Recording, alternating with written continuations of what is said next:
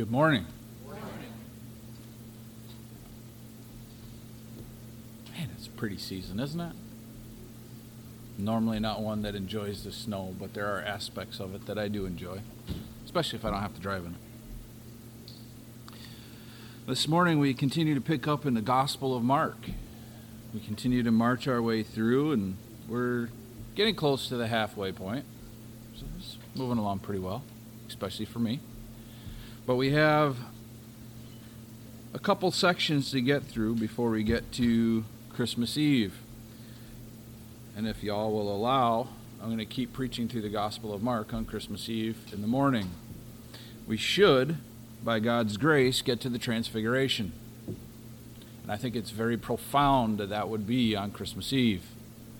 So I think I'm going to stick with the message of the Gospel. But Christmas Eve evening, I'll preach a little differently. If everybody's okay with that, that's the direction we'll go. This morning, we are looking in Mark chapter 8, verses 11 through 26. It's kind of a big section, and yet it's very similar throughout the whole thing. So bear with me as we go through this. But we're going to be looking at rules, money, lust, and bread. It's kind of my wife kind of looked at me and like, that was a really long title. I'm like, it's 4 words. It's pretty simple. So we'll get through it. But rules, money, lust, and bread. Mark here, we pull back out of the ministry to the Gentiles. We pull out of the wanderings of Christ and his disciples among the Gentile nations. And we come back into the land of Galilee. And this is the end of Jesus' public ministry in Galilee. He does come back one time later on, but, of course, unawares and shrouded in secrecy. But this is the last time that we see Jesus openly in Galilee. But it's a time that continues to display for us the darkness of the nation of Israel. But it also unveils to us the darkness of our time. Displays of darkness are vast in the gospel. We see it all over. And displays of darkness are vast in our country. We see it all over. Again, there's nothing new under the sun. And yet there is new wisdom that we can continue to see in light of the Gospels. Not changing the gospel, but in seeing the lens of the world through the gospel. We had a discussion yesterday about how the depravity of man is such that it used to be, if you heard a swear word on TV, it was probably on a pay-per-view or HBO. Now the news anchors all swear. Now all the sportscasters swear. And everybody has no problem with profanity, even the President of the United States. And yet this isn't shocking to anybody outside of those who are appalled at the depravity of man. But it just continues to show the direction our nation is headed. And it's because of what we're going to read this morning. There is a level of blindness. There's 2 levels. There's permanent blindness and complete darkness, and then there's the temporary blindness that eventually leads to the light. We're going to look at both of those today. I'm going to start with a couple of verses. First, I'm going to read John 12, verse 46. John 12:46 says this, "I have come as a light into the world, so that everyone who believes in me will not remain in darkness." There is a vast difference between the kingdom of light and the kingdom of darkness. And we need to make no mistake, there are only 2 kingdoms. The kingdom of the earth, which is darkness, and the kingdom of heaven, which is light. And Jesus said, "I am the light of the world.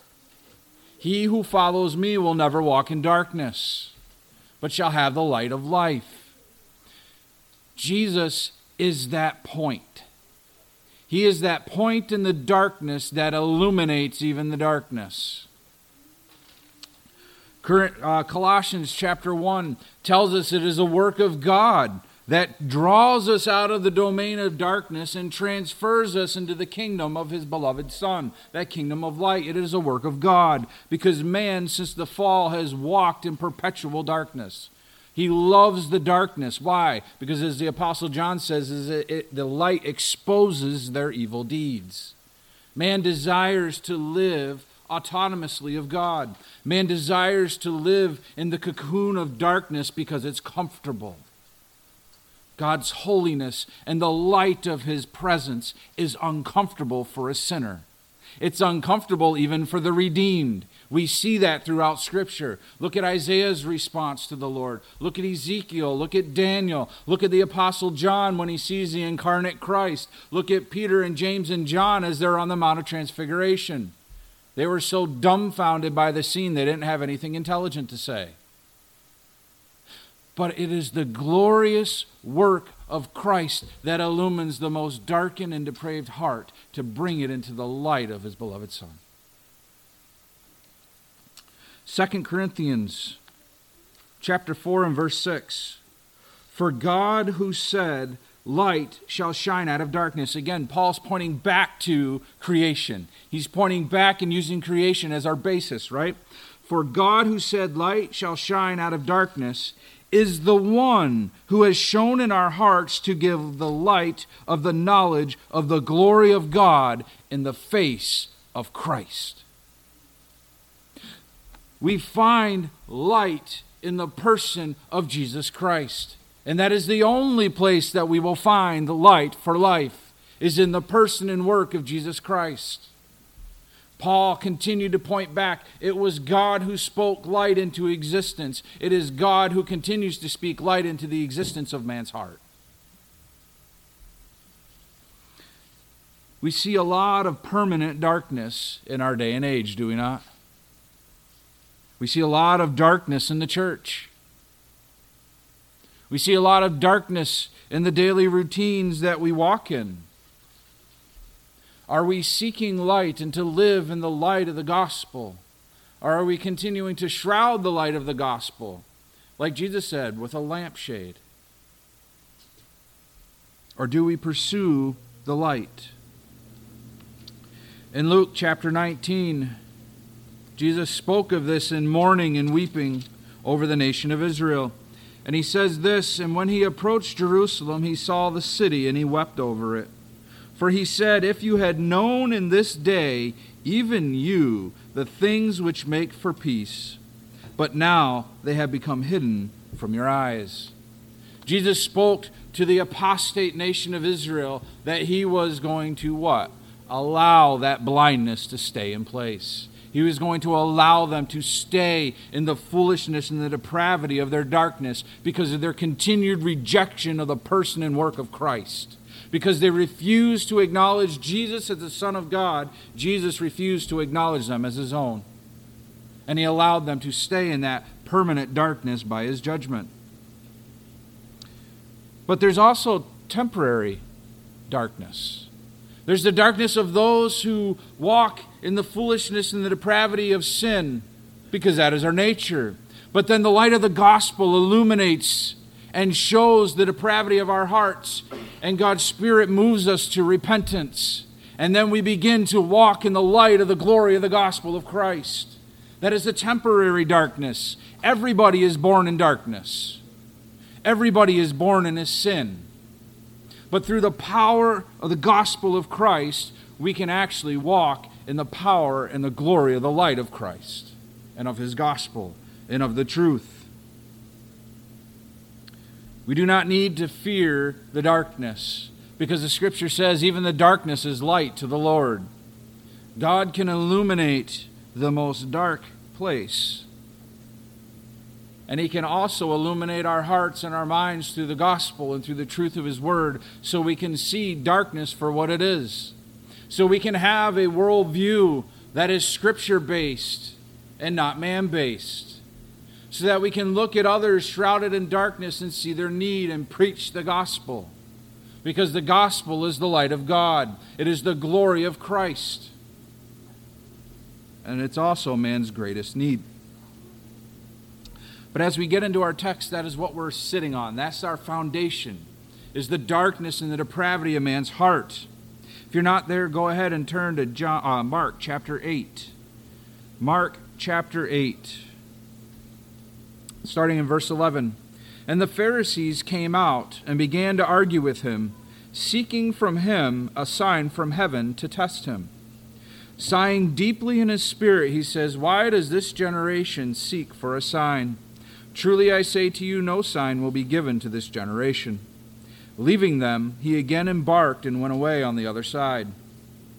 And they had forgotten to take bread, and did not have more than one loaf in the boat with them. And he was giving orders to them, saying, "Watch out! Beware the leaven of the Pharisees and the leaven of Herod." And they began to discuss with one another the fact that they had no bread. And Jesus, aware of this, said to them, "Why do you discuss the fact that you have no bread? Do you not yet see or understand? Do you have a hardened heart? Having eyes, do you not see? And having ears, do you not hear? And do you not remember? For when I broke the 5 loaves for the 5,000, how many baskets full of broken pieces you picked up?" They said to him, 12. "And when I broke for the 7 for the 4,000, how many large basketful of broken pieces did you pick up?" And they said to him, 7. And he was saying to them, "Do you not yet understand?" And they came to Bethsaida, and they brought to him a blind man to Jesus and implored him to touch him. And taking the blind man by the hand, he brought him out of the village. And after spitting on his eyes and laying his hands on him, he asked him, "Do you see anything?" And he looked up and said, "I see men, for I see them like trees walking around." And then again he laid his hands on his eyes, and he looked intently and was restored, and he began to see everything clearly. And he sent him to his home, saying, "Do not even enter the village." Let's pray this morning. Heavenly Father, we come here this morning to exalt your name, to worship you through songs and hymns and spiritual songs, and also through the reading and the exposition of your word. Father, we come to this time of year that we look at the simplicity of the manger and yet the profundity of it. The glory of the fact that you stepped into time. You humbled yourself to become a man. And you came and lived a perfect life to act as our propitiation, to be the substitute, because we in ourselves could never satisfy the requirement of your holiness. And yet in Christ Jesus our Lord, your wrath was satisfied. And therefore your wrath is turned away from those who walk in the light of the glory of Christ. And Father, it is because of that that we can worship this morning. We just pray that we would worship you in spirit and in truth, because your word tells us that those are the worshipers whom you seek. We pray that we would come here for your glory. We pray that we would worship you in a way that brings honor and glory to your name. We pray that the preaching of your word would honor you, and that we would continue to be changed into the image of your beloved Son. Lord, we just ask your blessing and your leading on this time, in Jesus' name, and for your glory. Amen. We're going to look at 3 points this morning. And the first one is permanent darkness, and we find that in verse 11 and 12. And it says, "The Pharisees came out and began to argue with him, seeking from him a sign from heaven to test him." And it's interesting because the Word of God tells us, do not put the Lord thy God to the test. And this is where the Pharisees start out, is let's put the Lord our God to the test. In Matthew's parallel gospel, in chapter 16, verse 1, it tells us that the Sadducees also came along with the Pharisees for this confrontation. And it's interesting because, again, we're looking at permanent darkness. And the Pharisees and the Sadducees hate each other. They have nothing in common. They despise one another with a deep hatred. Make no mistake about that, and we'll get into more of why. But the Pharisees and the Sadducees hate each other. And yet, when it comes to the light, the darkness will always gather and unite to oppose the truth of the light. It will always seek to come together to destroy that which is light. Darkness has not changed. Look around the world and see the glory of Christ in things and watch the darkness come together. Even people and people groups who despise and hate one another vehemently will come together to seek to silence and destroy the gospel, will seek to silence and destroy the church, will seek to destroy the nation of Israel. Darkness has always operated in that manner. It will not get along until the light comes. And when the light comes, it will unite together to oppose itself to the light of the glory of Christ. It will always do this. Darkness has a deep hatred of the light. And yet it also brings to mind the fact of, so once were we. We once were in opposition to the light. We lived in the darkness. We loved it. We were at enmity with God because God is light and God is perfect and we are not. And there's that opposition that's there, both spiritually and physically. We lived opposed to it until the glorious light of the gospel transformed our hearts and our minds. And then we have that position in Christ to renew our minds in the Scriptures so that we will continue to be conformed to the image of His beloved Son. But make no mistake, you will always be opposed vehemently by the darkness. Because darkness and light have nothing in common. They have no common ground to stand upon. And the one will always hate the other. And the light is always seeking to bring light to the darkness. Because the light has already overcome the darkness. It just needs to be recognized through the regenerated power of the Holy Spirit. But the Pharisees have come again to oppose Christ. He has now come out of a long season wandering with his disciples in Gentile regions, and he lands, and what's the first thing that happens? The last confrontation of the leadership with Christ in Galilee. And then we'll see it more vehemently when he gets to Jerusalem and Judea. But the Pharisees and the Sadducees come out. The Pharisees, what do they follow? Rules, legalism, moral piety. They themselves remove themselves from the common people so they don't get morally stained. They hate people. They hate the common people and they despise outsiders. This is who the Pharisees were. The Pharisees looked morally decadent on the outside, and yet inwardly, Jesus said, they were full of dead men's bones. They were full of all uncleanness. They led the nation of Israel astray. Jesus opposed them and said, you go and you make a proselyte and you make him twice the child of hell that he was before. Why? Because they continue to lead them in a works-based salvation. This is the tool of the darkness. How do you leave people in darkness? Tell them they can work for their end result. And they will labor and they will die working for nothing. What about the Sadducees? The Sadducees, they had no regard for the oral traditions of the Pharisees. They despised the oral Torah. They gave a little bit of lip service to the written Torah, but that was about it. They paid lip service in order to continue in the things that they were doing. But yet they denied key doctrines of the faith. They denied the resurrection of the body. They denied the immortality of the soul. And they denied the existence of angels. This is where the Sadducees sat at. But they were the guardians of the temple. They were the ones that were oftentimes the priests in charge of the daily rituals. They were also in charge of making lots of money. How? Well, you remember when Jesus cleared out the money changers and those who were selling animal sacrifices? That's the Sadducees. They were in charge of that. They were making great gains and wealth through the what? Leading people astray. Oh, their animal's not good enough. You need to buy one of these. Oh, you got foreign money? Here, let's exchange it and let's give you our money. Do you see how this is just continuing to twist and prey upon people? And this is the heart of the people that opposed the beauty of the truth of God in the person of Christ. We see a lot of this today, don't we? We see a lot of works-based faith. We see a lot of works-based religion. We see a lot of money-making religion. We see a lot of health and wealth gospel.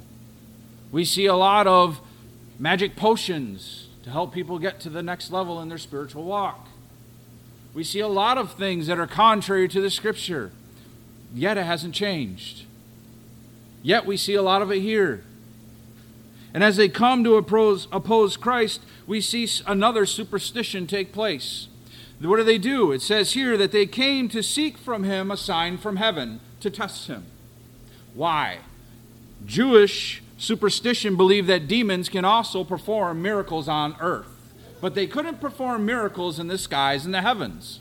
Again, this is Jewish superstition. And they based it off of who? Jannes and Jambres, right? The two magicians that opposed Moses. They were able to perform some signs and wonders as well.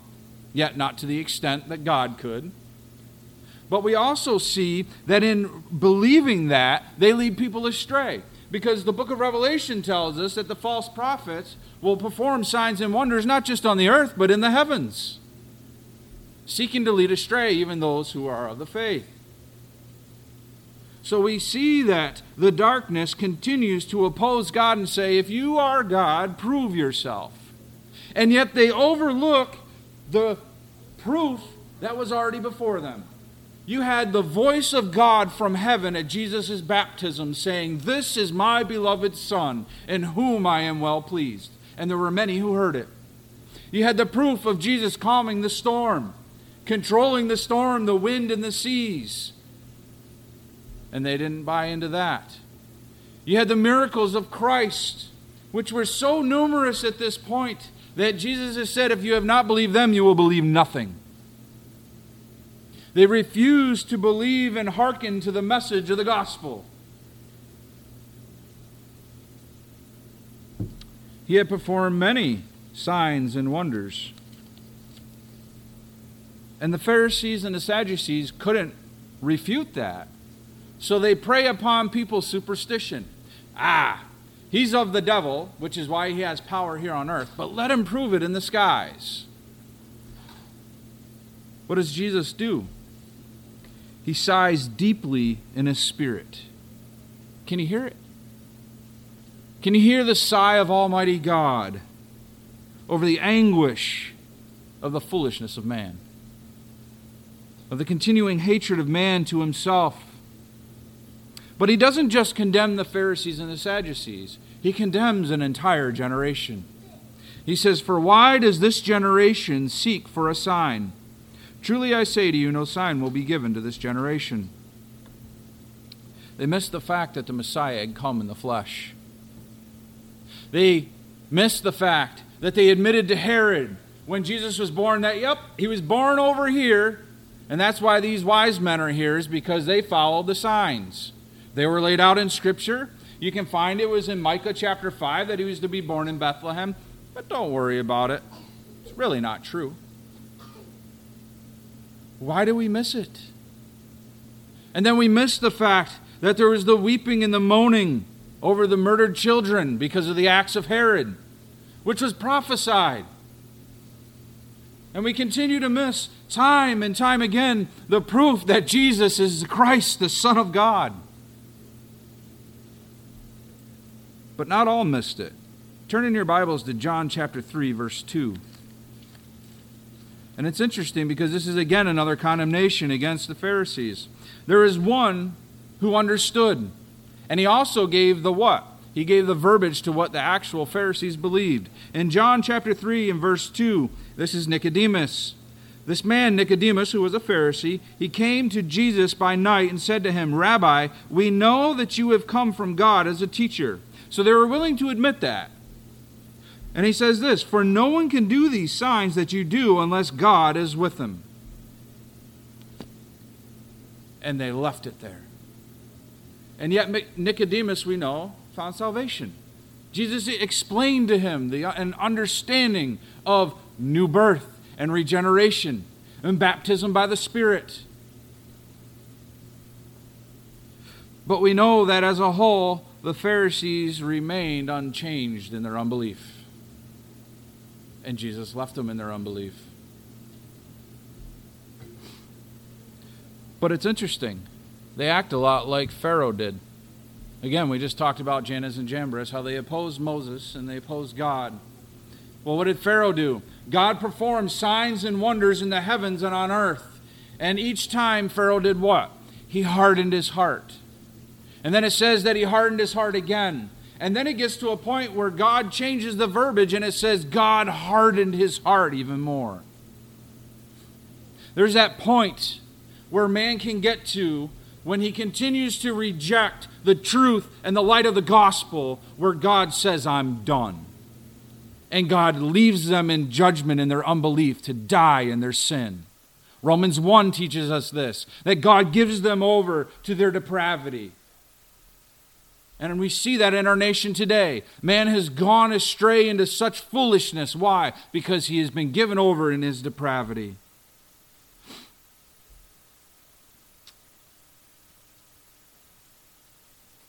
But there's still hope. There's hope in the light of the gospel, because we know that God gave the gospel as light unto men. Even though not all men will see it, there are those who will. And there is hope.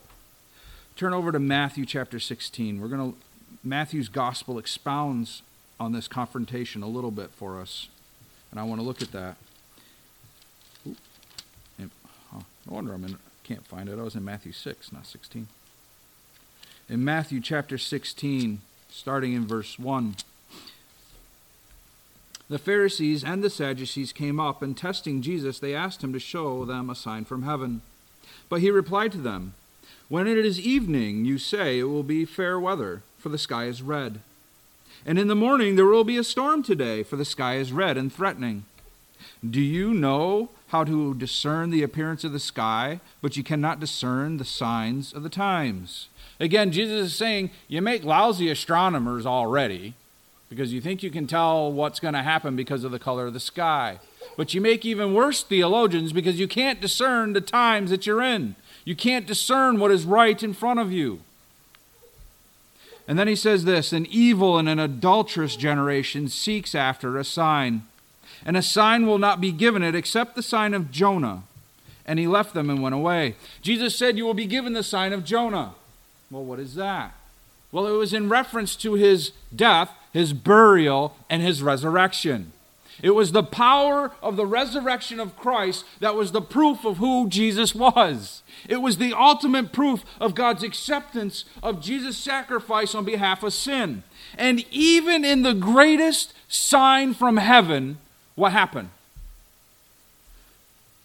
In Matthew's Gospel, chapter 28, flip over to Matthew 28, if you would, please. We have the response of the Pharisees. Matthew 28, starting in verse 11. This is the response to the greatest sign of heaven that they asked for.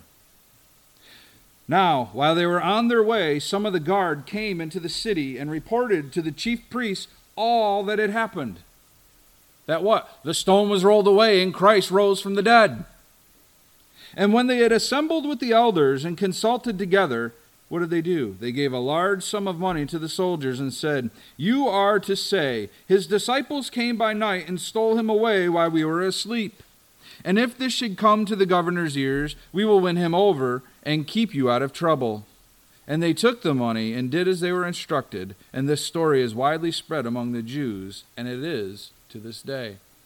So the greatest sign that they asked for was the resurrection of Christ, the sign of Jonah. And it happened. And what did the words of Christ prove? That no matter what sign I give you, you will never believe, because you are hardened in your unbelief.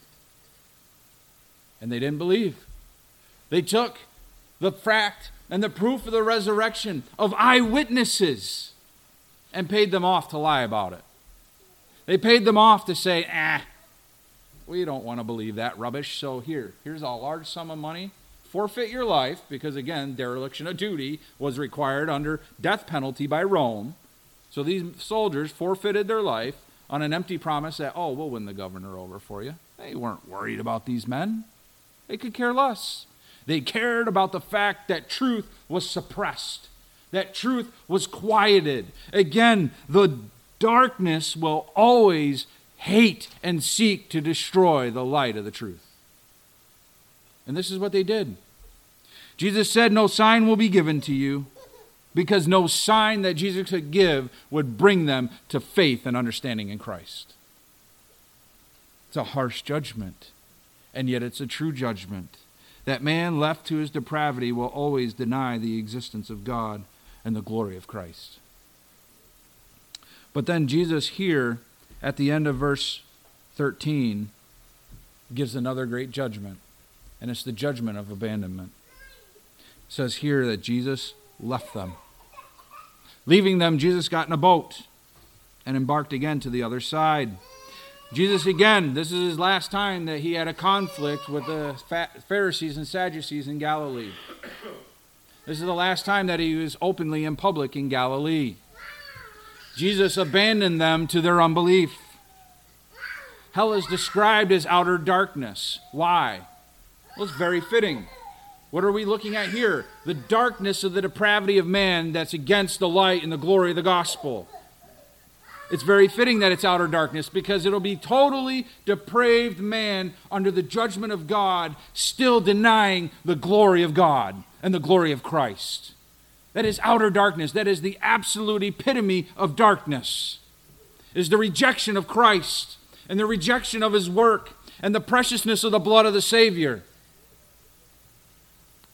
That is why it's confirmed as a place of outer darkness, because they are confirmed in their depravity, that they hate the blood of the Lamb of God.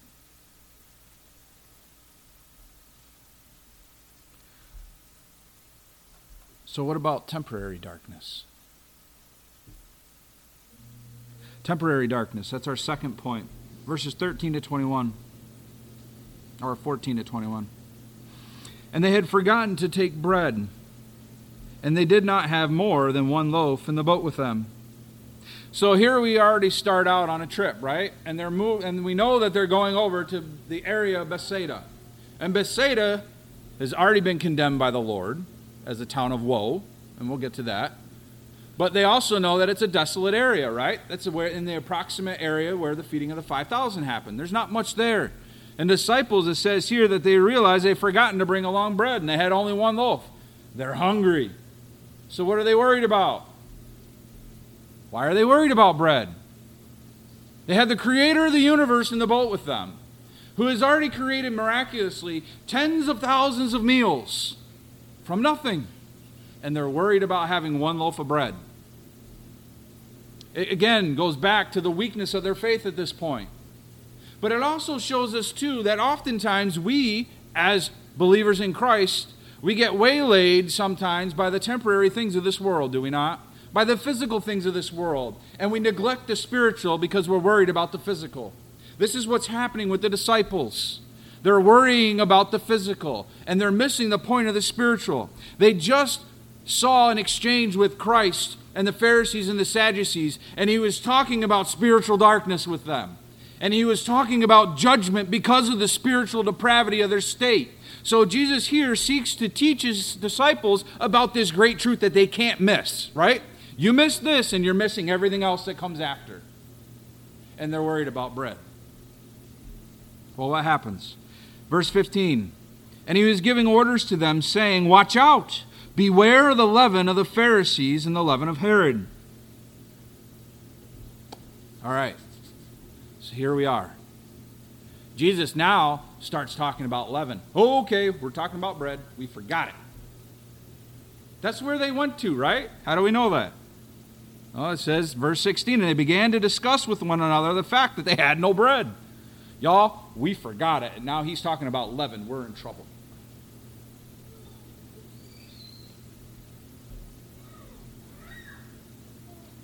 There's still a little bit of blindness there, isn't there? Yeah. The disciples, I mean, this is one thing we often forget. The disciples are not at this point indwelt by the Holy Spirit. Yes, they are living in the presence of God, and they have his presence and they have his explanations, but they are still learning on their own as men with the instruction of Christ. And as Christ has illumined the truth of who he is to them, as we'll see later on, They are still struggling in their flesh as men, as simple men who have also been brainwashed for how many years in the ways of the Pharisees. Right? They're confounded in Judaism because that is how they were raised and that is how they were taught to think. And now they are living a life, but they are pursuing the truth. And that's the difference. The Pharisees rejected the truth and wanted to prove it wrong. The disciples are constantly yearning for the truth of what do I need to understand? Jesus, how can we understand what you are teaching to people? They still have weak faith. They're worried about their physical hunger and forgetting the spiritual hunger that's there. They're looking at the physical side of bread and leaven instead of looking at the spiritual side.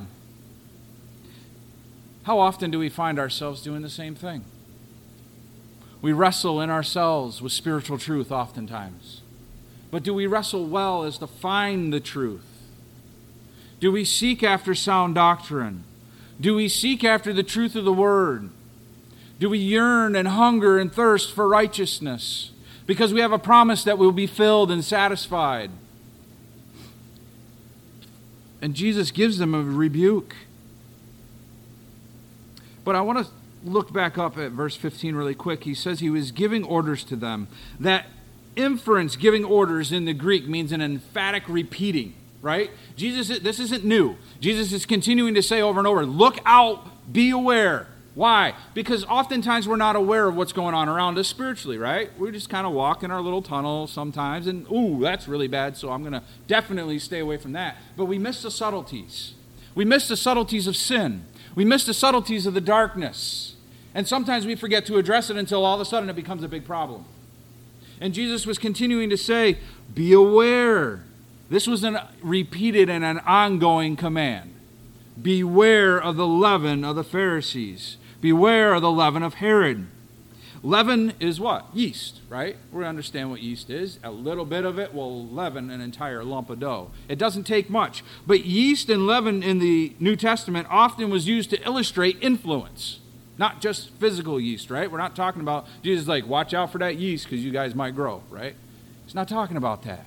He's talking about the spiritual influences of what? The religious establishment. The monetary establishment. The Roman government and the worldly establishment. So we have those things, right? And he's trying to teach them that truth. So he's telling them to beware. And Jesus says what? Beware of the fact of the leaven of the Pharisees. Well, what was the leaven of the Pharisees? Because we need to understand that, right? Because that warning is no different today than it was then. It just takes on a different flesh, right? So we flesh it out. The leaven of the Pharisees is what? Works-based salvation, number one. Works-based salvation. We find a lot of that around here, right? How many people have run across a false religion of works-based salvation? Yes, they're everywhere. They're rampant. But you also need to take heed and be aware that you also don't accidentally teach works-based salvation. So there is an awareness of the fact of what are the dangers of that. Look at those. Secondly, they had a religion of hypocrisy. They lived a hypocritical life, and Jesus called them out on that. Read Matthew 23 if you want to understand the depth of that. But he called them out as hypocrites because they looked and appeared pious and righteous in one respect, but they lived like devils. They had hearts of stone. Thirdly, they had a religion of doctrinal error. The Pharisees had the Old Testament. The Pharisees were the chosen people of God, and yet they missed the whole point of the doctrine of the Old Testament. That it was to point to Christ. That it was to point the nation of Israel to bring others under the worship of God. That they were to be inclusive of the nations in the sense of bringing them in and showing them how to worship and reverence God. To show the nations who God was. Right? Remember when God told them, do not despise what? The strangers, the foreigners. Why? Because you once were foreigners in the land of Egypt. You once were strangers, and you were treated with hostility and hatred. Don't be like that. Be a people who brings in the foreigner to teach them about me, to teach them about how to worship God rightly. This was the whole purpose of the nation of Israel, was to bring the nations to the glory of God and to teach them who God was, to be set apart. But they also had a religion of hatred of people. The Pharisees hated the common person. They wanted nothing to do with them. Stay away, you might make me dirty by touching me. You might make me dirty by relation. Every time they saw Christ with sinners, they're like, look at that. You definitely are the devil. You hang out with sinners. They miss the whole purpose of the gospel. It is the sick who need a doctor. It is not the well. It is those lost in spiritual darkness that need the light. That is the leaven of the Pharisees. What about the leaven of the Sadducees? Pragmatism, right? Pragmatic people. Rationalism. Materialism. A hatred of people through exploitation of people for material wealth. Again, the priestly line was to be what? Cared for by the abundance of the nation. And yet they used the abundance of the nation to continue to increase their wealth through usury and manipulation. Remember when Jesus went to the temple and they said, "Whoa, you need to pay a temple tax." And Peter's like, "Do you going to pay that?" And Jesus is like, "Yeah, go grab a fish and pluck a couple coins out." But he's like, the children don't belong to pay the temple tax. Again, he was showing the fact that they were using the people in their position to gain in wealth and materialism, to gain in status. There are many that preach that gospel today. There are many that preach the gospel of gain. You follow Christ, you'll be rich, you'll have everything you need, you can live your best life now. And yet, just stop and think of the stupidity of that statement. You live your best life now. How many of you have read the book of Revelation? Yeah, I preached through it too, so y'all heard it. How many of us can say that anything that you've seen in this life compares to anything you've seen in the book of Revelation? Again, we follow stupidly the ideas that I can live my best life now, and yet just the small glimpse of heaven, the small glimpse of the glory of God that we will get to see, right, face to face. How does anything in this world compare to that? How does anything in this life compare to the glories of God's kingdom? How does anything in this life compare to being able to live a life of perfect relation with God? To be able to worship Him without the hindrance of my sin and my flesh. To be able to worship God and obey Him perfectly as He created me to. Be able to get back to the perfection of Eden. And yet without the shame of Eden as well.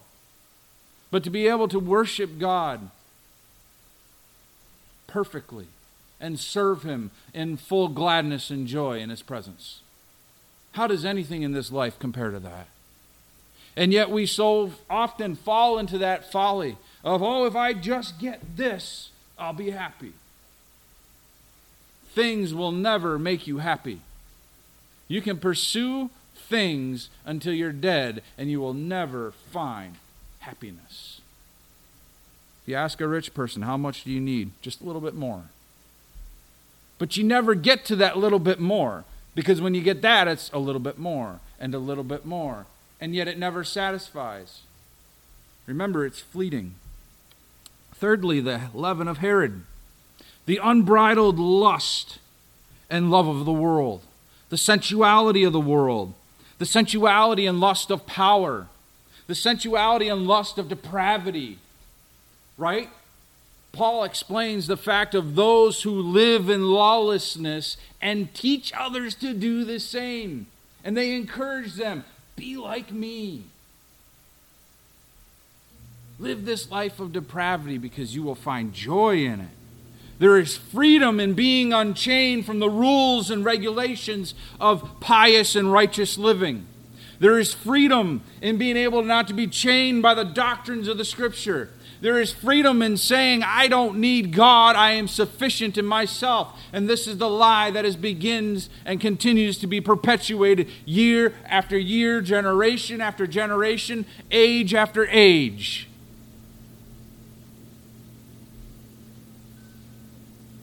False religion, materialism, and worldly living is what we are to be aware of as the church. It is what Jesus is teaching the disciples. Watch out for false religion and pious living, unless it's true piety and not hypocrisy. Watch out for materialism and seeking gain off of others. Watch out for the lust and the sensuality of the world. It has no place in the church. It has no place in the house of God and in the life of God's people. Not even one small jot or tittle of it. Are we continuing to stay focused and aware that Christ continues to usher and shout the warning, be aware, watch out? Are we heeding that as the church? Because if not, then we're failing in obedience to Christ. We're failing in our obedience to the warnings and the commands of Christ to watch out and to be aware.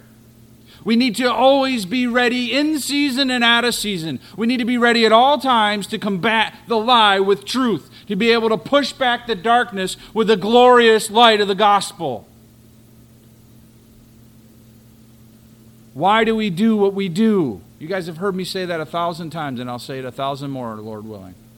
Why do you do what you do? Because it's important. Because it continues to go back to why do we follow Christ? The disciples had a great misunderstanding.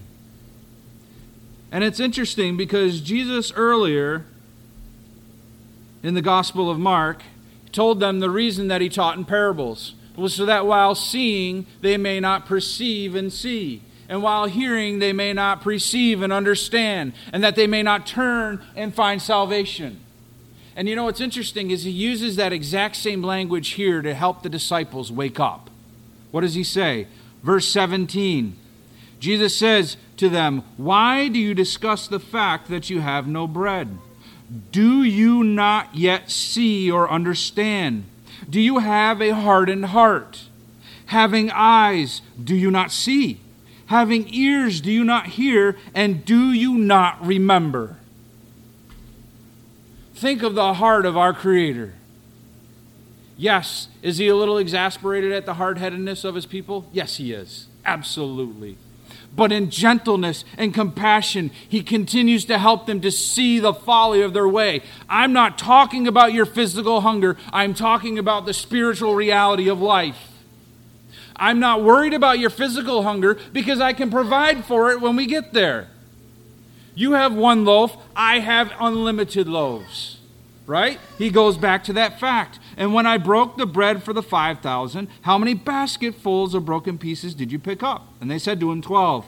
And when I broke the 7 for the 4,000, how many large basketfuls of broken pieces did you pick up? And they said to him, 7. And he said to them, do you not yet understand? I am the Creator. I can satisfy all your needs. You need to look to me, focus on me, and the rest will be given. Again, going back to the whole illustration of the Sermon on the Mount. Why do you worry after these things? Because God knows your needs and will already provide them. Seek and hunger and thirst after righteousness and truth, and the rest will be added. Stop worrying about the physical and the temporary. Worry about the spiritual and the enduring, the eternal. Worry about the things that make for life. Matthew's Gospel in chapter 16 and verse 12 gives us the understanding that the disciples got it when Jesus said that. In verse 12 it says, and they came to understanding. And praise God that he brings us there, right? Because there's often times where we don't understand. That we're physically and spiritually weak. And yet God gives us through the glory of his truth and through the power of his Spirit understanding. And praise God that he can say, have you not understood? And we can say, yes, Lord, we now understand. We get it. Thanks for hitting us over the head. We needed it. It's the glory of our relationship with our Heavenly Father. No father expects his child to know everything. Yes, you guys heard that right. You don't know everything.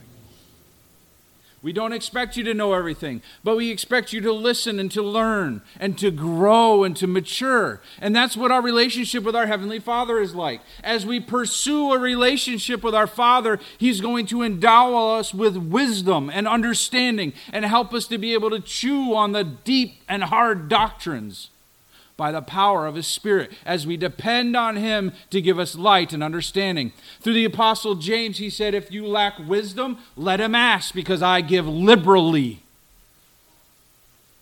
Do you ask for wisdom? Do you ask for understanding? Do you ask for awareness? The response and the drive of the disciples was to learn more truth.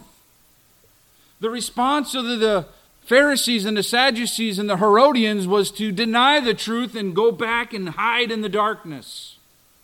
The disciples pursued light and they wanted to be shrouded in darkness. There is a comparison between the people of God and the people of the world, and it's stark and it's vast. Where are we at today as the church? Jesus continues to teach the disciples.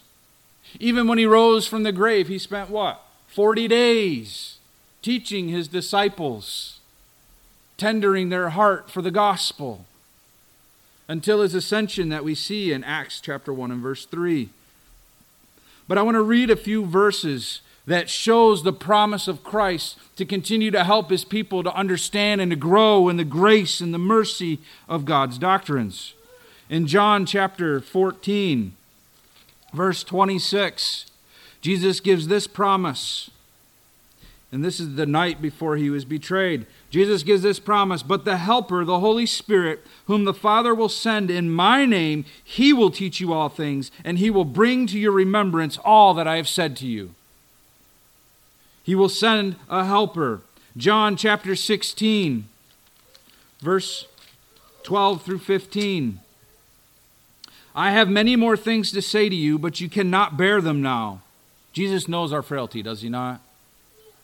But when He, the Spirit of truth, comes, He will guide you into all the truth. For He will not speak on His own initiative. Again, that's very reminiscent of Christ, right? I speak only that which I hear from the Father. The Holy Spirit hears and speaks that which He hears from Christ. But He will speak whatever He hears, and He will speak to you, and He will disclose to you what is to come. He will glorify me, for He will take of mine and disclose it to you. And all things that the Father has are mine. Therefore I said that He takes of mine and will disclose it to you. Philippians 2, 2 Peter 2, verse 1, chapter 1, verse 3 says that He gives us everything we have need of for life and godliness. Do we believe that? Do we live in that truth? 1 John chapter 2, verse 27. 1 John 2, verse 27. And as for you, the anointing which you received from Him abides in you, the Holy Spirit. And you have no need for anyone to teach you. But as His anointing teaches you about all things, and is true, and is not a lie, and just as it has taught you, you abide in Him. God does not leave us on our own, weak and without His help. And as Elijah read this morning in 1 Corinthians 13, verse 12 specifically says, for now we see in a mirror dimly, but then face to face. Now I know in part, but then I will fully know, just as I have also been fully known. We will never come to a complete understanding here. It's guaranteed. But we will learn more and know more as we come face to face with our Redeemer.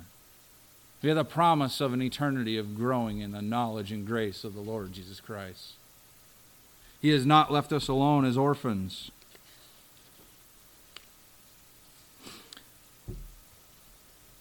Thirdly, our third point, is we have another illustration.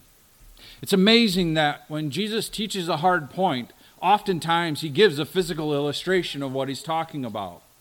And we see that here for us in our text, verses 22 to 26. And they came to Bethsaida, and they brought a blind man to Jesus and implored him to touch him. And taking the blind man by the hand, he brought him out of the village. And after spitting on his eyes and laying his hands on him, he asked him, "Do you see anything?" And he looked up and said, "I see men, for I see them like trees walking around." And then again he laid his hands on his eyes, and he looked intently, and was restored, and began to see everything clearly. And he sent him to his home, saying, "Do not even enter into the village." Bethsaida was the home of Peter and Andrew, Philip, and possibly Nathanael. Scriptures tell us that. So we're back in some familiar territory. It was also in the area, the approximate area, the feeding of the 5,000. It's a place of woe and judgment from the Lord. But blindness, we know in first century Israel, was vastly around. There was a lot of blindness in those times. It was widespread. But it was also looked upon as a curse of God for sin. They often looked at blindness as he was blind because he or his parents have sinned, and therefore he is under the judgment of God. But you know what's interesting? One thing we see here is people continue to yearn for the touch of the Savior. Just touch this man and make him whole. And Jesus, in his infinite compassion, again, he takes this blind man and he leads him out of the village and gives him personal attention. Again, he's using this man as an illustration to his disciples. We have just talked about spiritual blindness. And you have seen the permanent blindness of the Pharisees. And you have understood that you are blind in yourself. And yet as I explain the gospel and as I explain truth, you become less and less blind. They begin to see a little bit less dimly, right?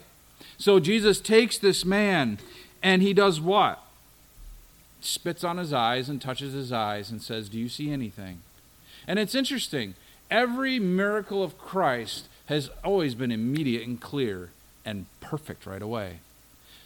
Some false gospel preachers will take this as not every miracle is meant to be complete. It can be partial. But it's not, because this man was restored to full eyesight. But it's interesting that he spit on his eyes and he touched his eyes. Again, his spit had no healing power. This, again, is only one of two that is only recorded in the Gospel of Mark for us. Mark's Gospel is the only one that records this. But as he did that, the man said, "What? I look about and I see men and they kind of look like trees," meaning his vision wasn't in focus, right? He didn't have quite clear eyesight yet. It goes to illustrate the truth of our life in Christ. As we come into the light of the glory of the gospel of Christ, we begin to see dimly things, right? We begin to dimly see truths, and we continue to grow in that, and we come out of our blindness. And then what happens? As Christ goes again and lays his hands upon him again, it says what? He looked intently and was restored and began to see everything clearly. That's exactly what Jesus is doing with his disciples. He's taking them out of the blindness that they have, and he's restoring their vision. What? Restoring the vision of the Spirit. That they can begin to see less dimly the spiritual realities and truths that Christ is teaching. Their vision is being restored. That they can see clearly and understand. How do we know that? Well, Lord willing, next week we're going to see that out of this, the outcome is Peter says what? You are the Christ. You are the Messiah. You are God in the flesh. Again, they begin to see more clearly who Christ is. And they begin to see clearly their spiritual condition. And then Jesus adds one more judgment. And he told the blind man that had been made whole, he sent him home, but said, "Do not even enter the village." Why? Luke's Gospel, chapter 10, gives us insight. Luke's Gospel, chapter 10, verse 13 and 14, says this. And Jesus says, "Woe to you, Chorazin! Woe to you, Bethsaida! For if the miracles had been performed in Tyre and Sidon, which occurred in you, they would have repented long ago, sitting in sackcloth and ashes. But it will be more tolerable for Tyre and Sidon in the judgment than for you." Because of their unbelief, Jesus was washing his hands of them. He was leaving them in their spiritual blindness. So therefore he told this man, this demonstration again was for his disciples to learn truth. And so he told this man, you go home, but don't go through the village. Don't spread what happened to you. Go home. Again, there is that place of spiritual judgment where we will stay permanently blind in our sin because of unbelief. But there are those who God, by His grace and His mercy, calls us out of the darkness and transfers us into the kingdom of His beloved Son, in whom we have redemption and the forgiveness of sins. Colossians 1. We have the glory of the gospel in the person and work of Christ. John chapter 1 verse 9 says this, and there was the true light, which coming into the world enlightens every man. It is the glory of the person and work of Christ that brings us out of blindness and brings us into the light and the truth of the gospel. And there's only one gospel, and that's the gospel of Jesus Christ, the Son of God, and that alone. Take heed, take warning. The enemy is voracious and active. And yet, what did Jesus say? Take heart. Why? Because I have already overcome the world. The promises in Christ are sure. The promises in Christ are great. Rest on those. Let's pray. Heavenly Father, we thank you again, Lord, for the gospel. We thank you that you have not left us in darkness. We thank you that we are not condemned to the outer darkness of hell, but because of belief and faith in Jesus Christ, and because of the completeness of the atonement of the shed blood of Jesus Christ for the remission of our sins, we no longer need to stand in judgment. We no longer sit in the outer darkness, but you have transferred us into the beloved kingdom of your Son, which is a kingdom of light and truth and love and mercy and grace and peace. We thank you that because of Jesus we have peace with you, that we are no longer waging war against you. We thank you that you have given us eyes to see and ears to hear. Father, may we have hearts that love you to obedience. Not because we are earning our salvation, but because, as you said, if you love me, you will obey me. Father, may we live in great and joyous love as we obey the Savior.